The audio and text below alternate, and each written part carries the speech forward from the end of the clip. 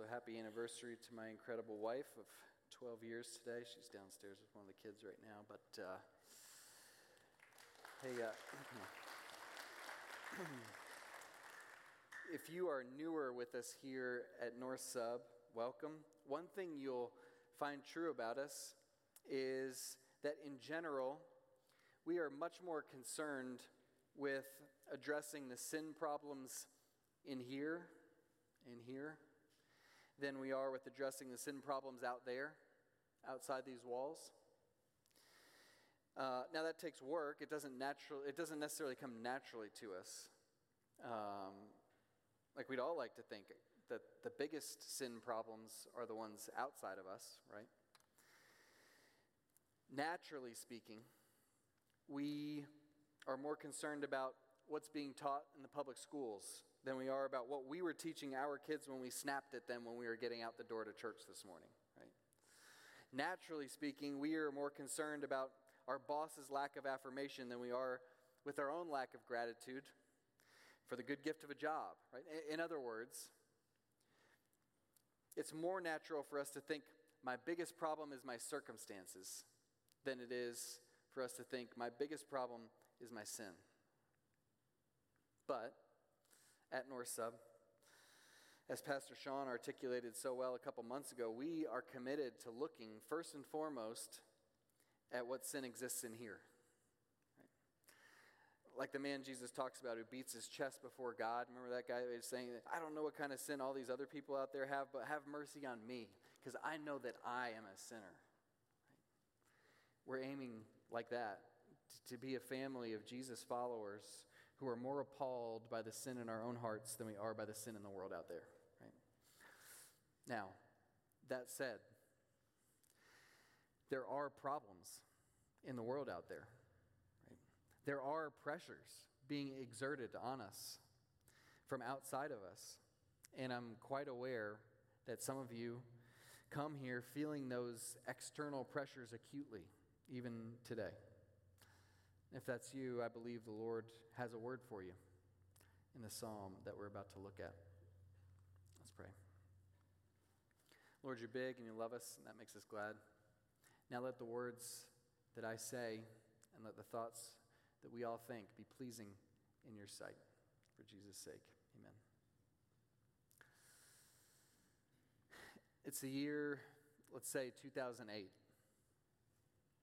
As a Christian, you find yourself holding some beliefs that are becoming increasingly unpopular in your social circles. If you're honest, you're starting to get just a little nervous about the possibility of being ostracized for those beliefs. But then someone advises you, hey, listen, people aren't bothered by Christian beliefs. They're bothered by the way Christians present our beliefs. If you'll just tell people that you disagree with that you love them, instead of being angry and hateful toward them, they won't mind that you hold different beliefs than them. So, 2008 again, you redouble your efforts to do just that, right? You are bound and determined that you are not going to be a Westboro Baptist type of Christian. You know that church sect cult that I'm talking about, the crazy family that holds up the signs about all the people that God supposedly hates, right? That's not going to be you. You start standing up for gay people when jokes are told about them, even when they're not around, right? You teach your kids never to allow their transgender peers to get bullied. You consistently love on your unbelieving neighbors who are a little rough around the edges without passing judgment on their language or habits. Now it's the year 2021. And you've lived that way consistently for over a decade. You're not looking for a fight. You don't want to be judgy. You know, deeply you know it, that you're a sinner too. You've done your best not to put any unnecessary obstacles between anyone and Christ. But the spirit of the age isn't what it was in 2008. Your cousin confronts you, saying she's planning to avoid all family gatherings where you will be present because she finds the beliefs you hold to be inherently hateful, no matter how you present them or whether you present them. Then your longtime friend cuts you off for similar reasons, but in his case, you only find out that you're cut off because he broadcasted it on social media. Some of the people that you love deeply now feel so deeply wounded by the very existence of someone in their life who holds the beliefs you hold.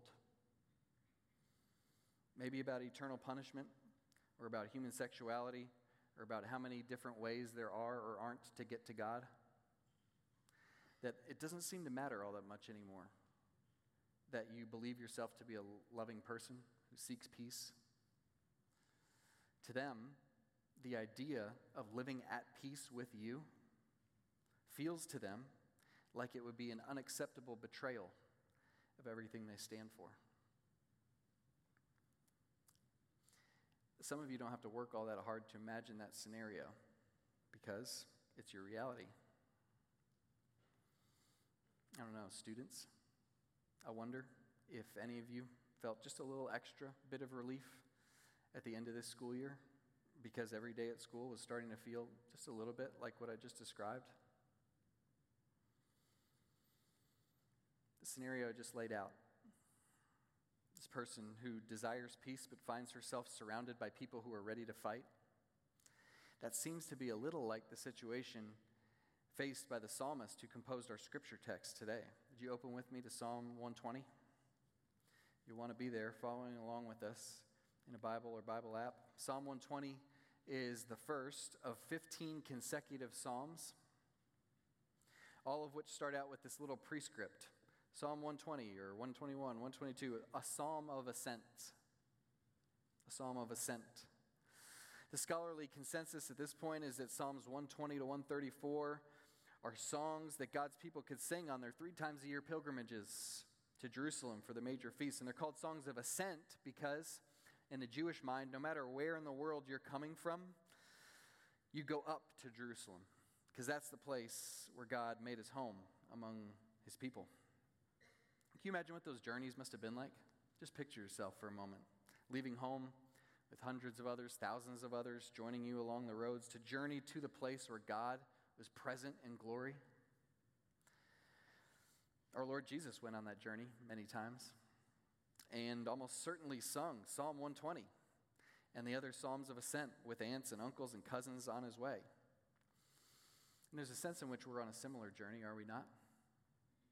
We're born into this world, but then our Lord calls us to be sojourners who trek slowly but surely toward the heavenly Jerusalem that awaits us, Zion, where we will one day feast, right?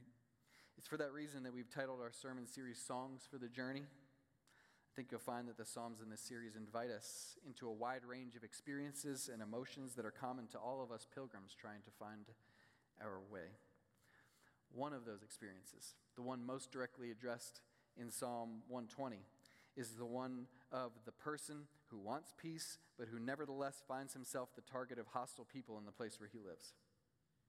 So this first psalm in our series is one of personal pain.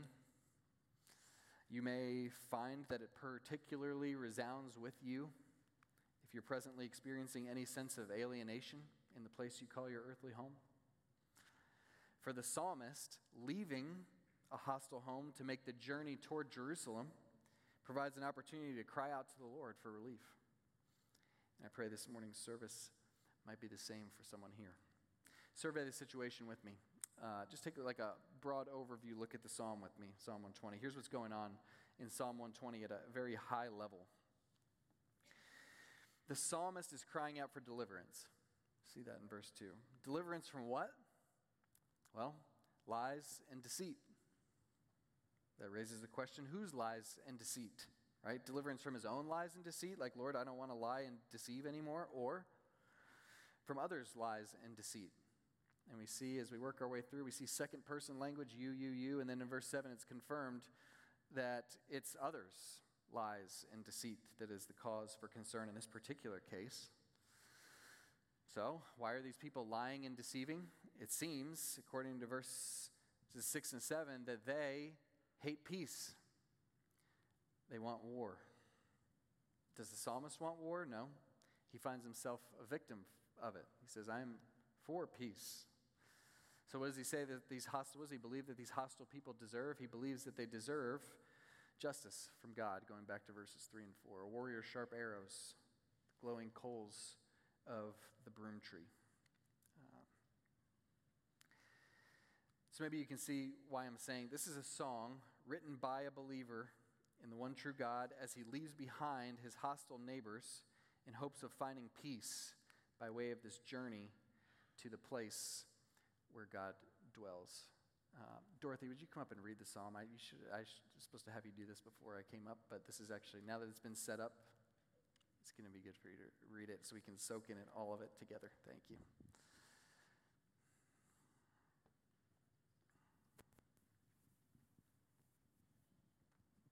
Psalm 120. In my distress I called to the Lord, and he answered me. Deliver me, O Lord, from lying lips, from a deceitful tongue. What shall be given to you, and what more shall be done to you, you deceitful tongue? A warrior's sharp arrows with glowing coals of the broom tree. Woe to me that I sojourn in Meshech, that I dwell among the tents of Kedar. Too long have I had my dwelling among those who hate peace.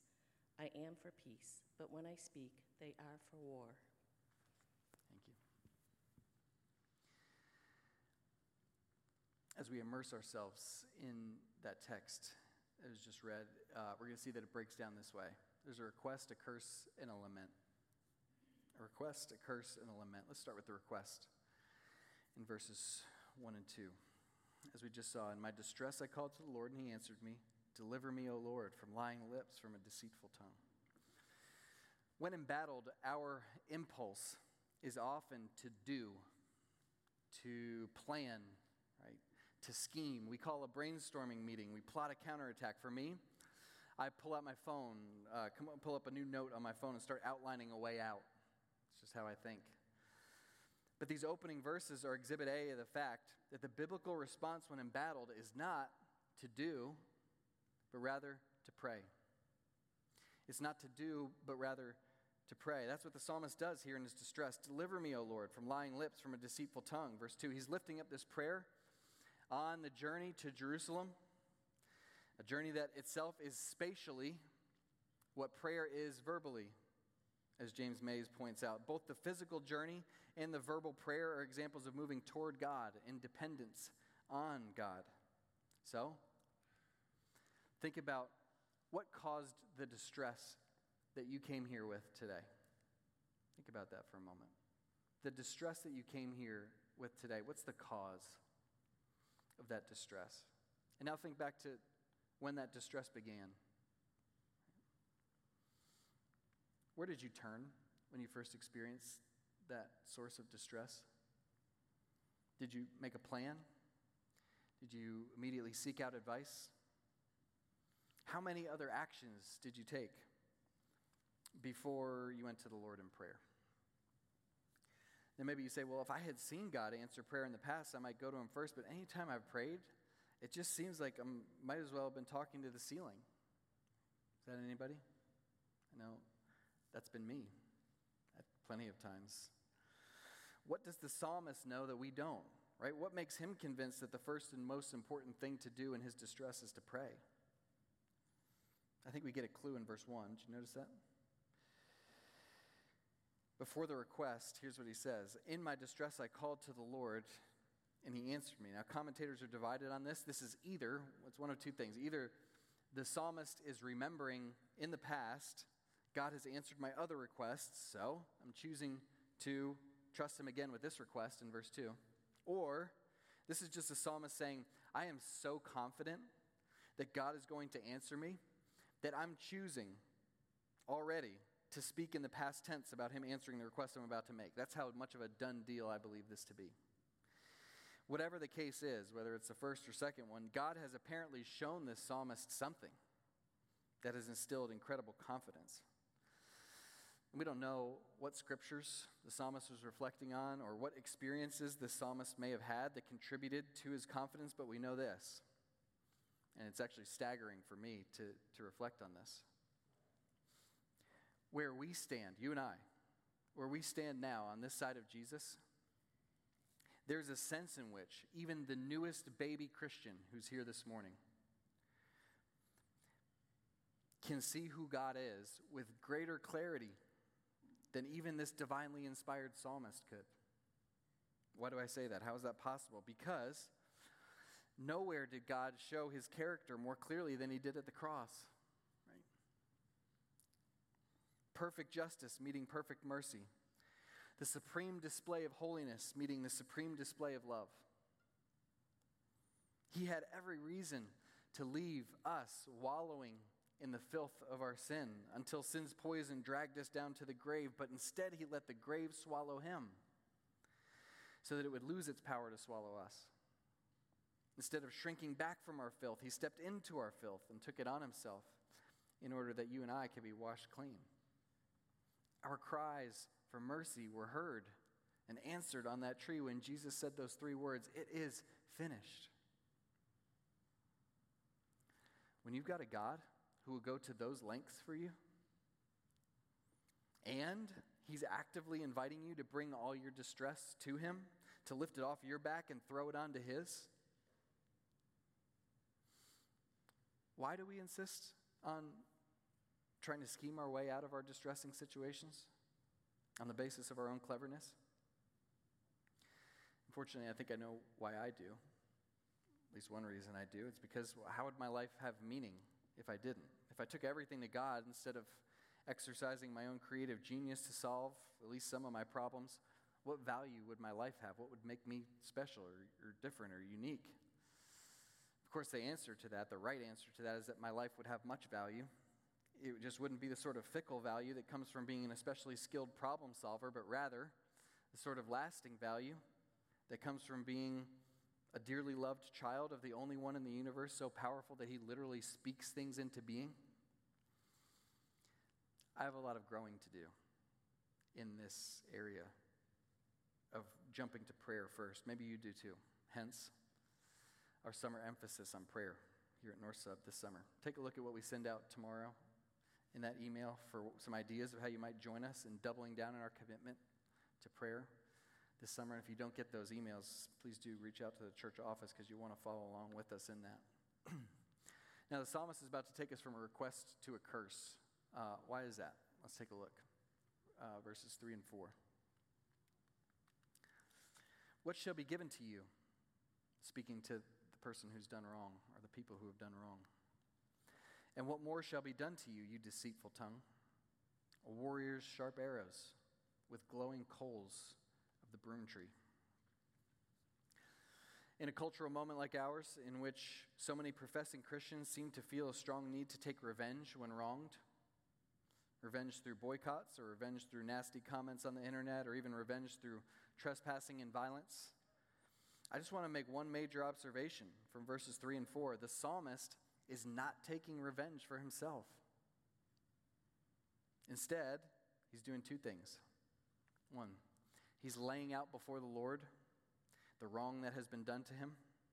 And 2, he's telling his adversaries, you have put yourself in the crosshairs of God's justice. In other words, he believes God is going to deal with these folks. Right? And he reasons, wouldn't it be just on God's part to allow the warlike to be subjected to war? So he utters this oath formula that basically says, let those who speak violent words experience the violence that they spoke over me, right? A warrior's sharp arrows, glowing coals of the broom tree. That's what shall be given to you, verses 3 and 4. Arrows from a bow, coals from a fire. That's the sort of thing that you tried to inflict on me verbally, he says. So don't be surprised when God inflicts exactly those things on you. Now, I don't know about you, but for me, a curse like that, it's a little uncomfortable to read, right? Like, sure, he's not taking revenge himself, but is it really even Christ-like to even speak this way to those who have wronged us? Consider this, though. If a friend, or even an enemy, is unknowingly sprinting through the fog straight toward the edge of a cliff, isn't it the most loving thing to warn them about what's in store for them through the fog? It's the same way when we let our friends, or even our adversaries, know what's in store for them, as the psalmist does here. You never know. Hearing the warning could cause them to stop and turn a different way. Now, it might be painful for them to hear the warning. They might not like it. But here's how Eugene Peterson explains it while reflecting on these verses. God's arrows are judgments aimed at provoking repentance. Repentance is turning from sin to God. The pain of judgment called down against evildoers could turn them also from their deceitful and violent ways to join our pilgrim, the author of this psalm, on the way of peace. Any hurt is worth it that puts us on the path of peace, setting us free for the pursuit in Christ of eternal life. I was convicted this week, reflecting on this psalm and this quote in particular. I don't really warn people of God's judgment when they mistreat me. That's so cringy, isn't it, that you would warn someone of God's judgment today? But if this is true about the function of warnings of judgment, and I believe that it is, then am I selfishly robbing people of the grace that they could have found in a warning, the painful grace that God might have used to set them on the path of peace? I need to do more work and reflection on that, but here's the thing. If the author of this psalm had taken vengeance into his own hands, right, he would be no better than his adversaries, right? No less in danger of God's fiery arrows. So verses 3 and 4 then ought to prompt self-examination for all of us, Christian or not, if you've been that person who has used your words, including these words, and including these words, used your words to hurt people, no matter how deserving of hurt you think your opponents are. The call here is to turn from your verbally violent ways before it's too late. Performative outrage is not the way of Christ.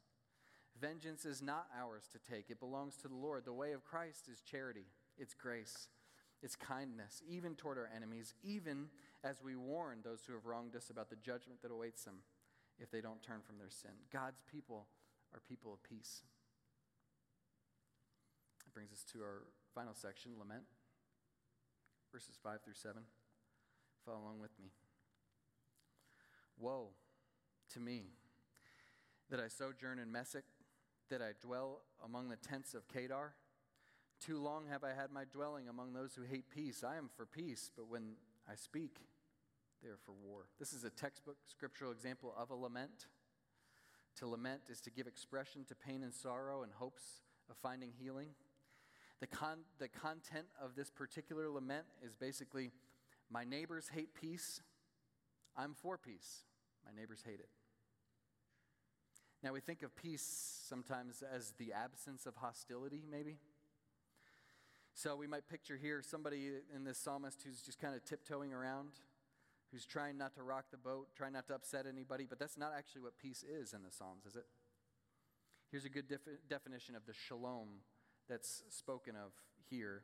It's the hopefulness and wholesomeness of life when living is knit into the fabric of relatedness to God and to others and to the world.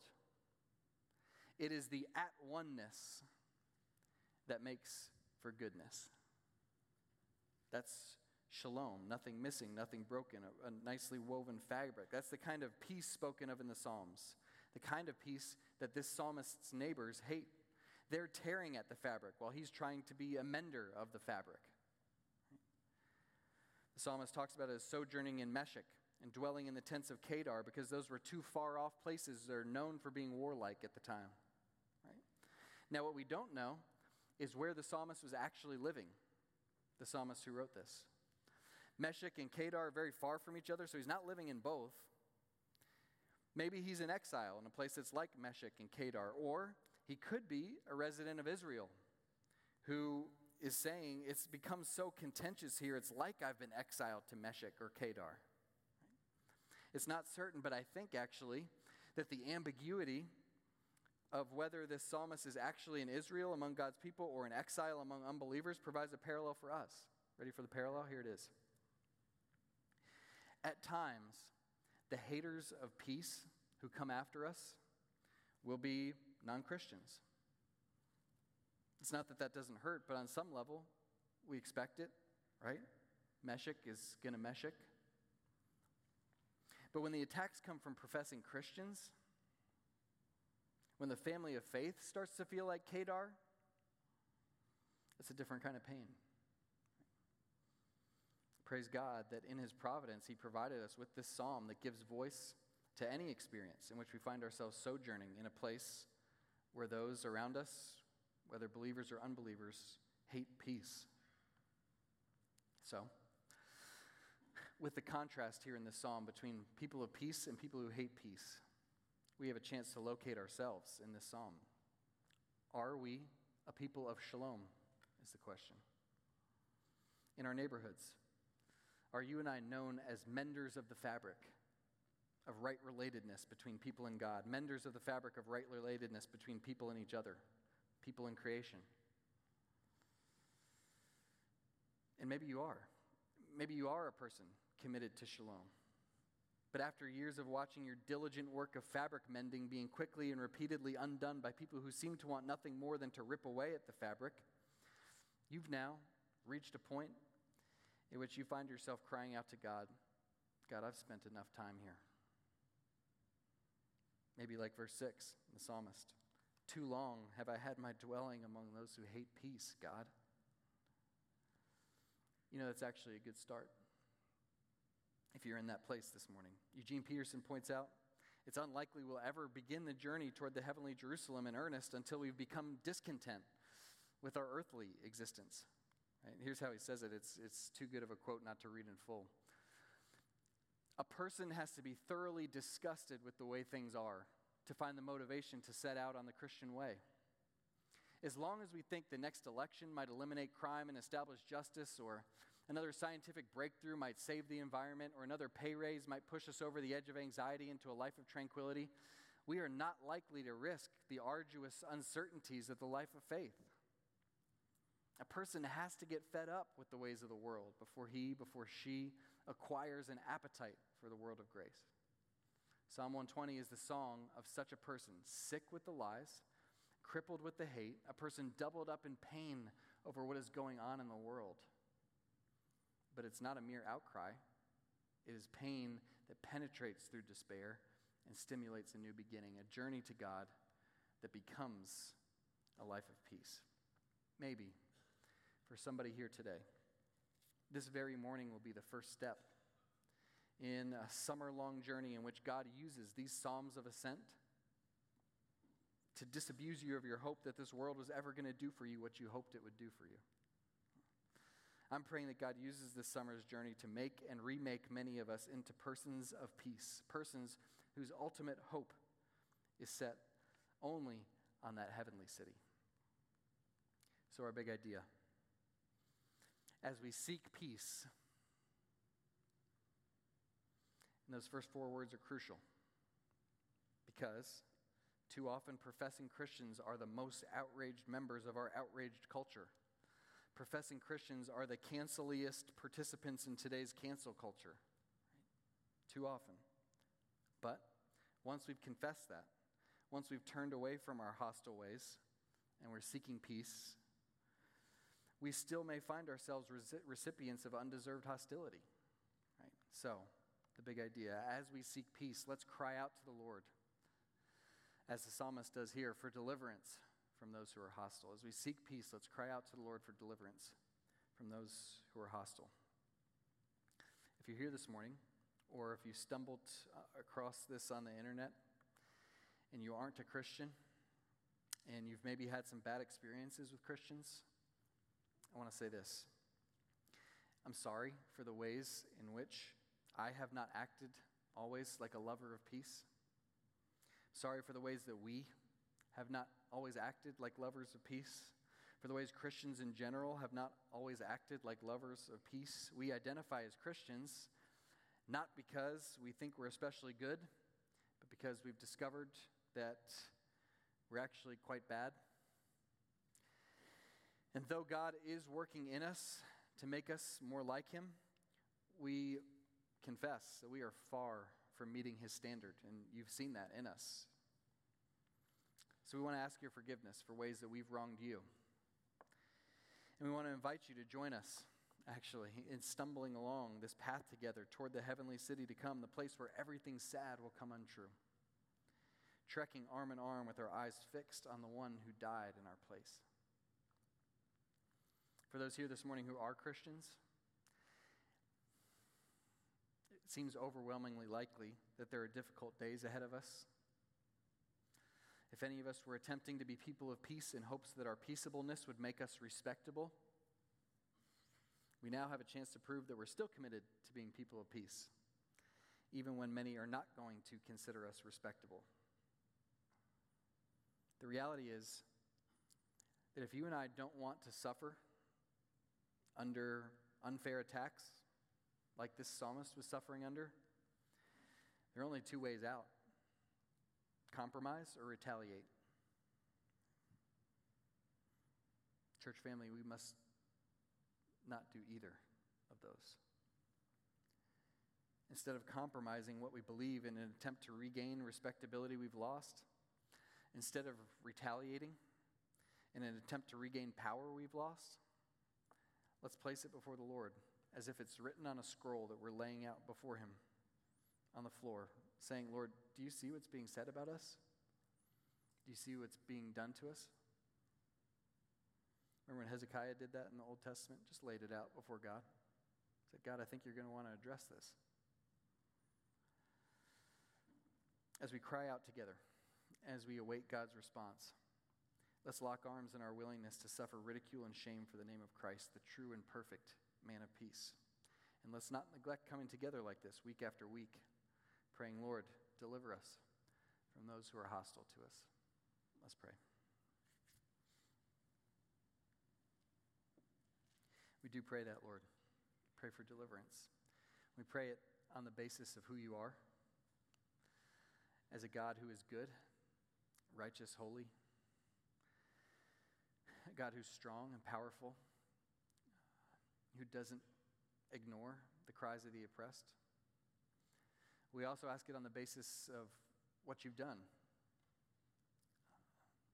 as you've delivered your people time and time again over the centuries, and most supremely at the cross, when you delivered us once and for all from our greatest enemy, sin and death. Lord, we ask that you would knit us together as a church family in that shalom, and that would be a people who'd leave these doors being agents of shalom in the communities to which you've called us to live. And when we're treated with hostility, nevertheless, help us to cry out to you instead of taking revenge or instead of compromising what we believe. In Jesus' name, amen.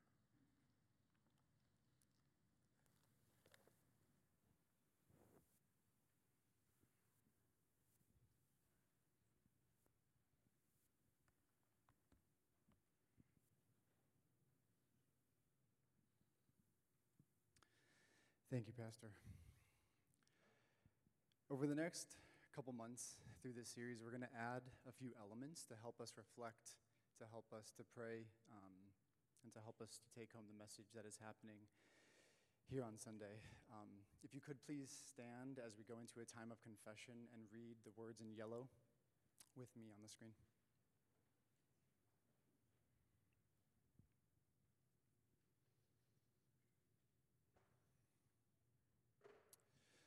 Father, we confess that all too often we listen to the lies this world has to offer. Too often our ears are turned into hostility, strife, yet ignore your word. We repent and turn to you, the source of truth in our lives. Forgive us for taking promises and vows lightly. Forgive us when we believe hollow words, when we forget your word and promises. Teach us to further abide in you always, to choose a life of peace and righteousness in the midst of lies and violence.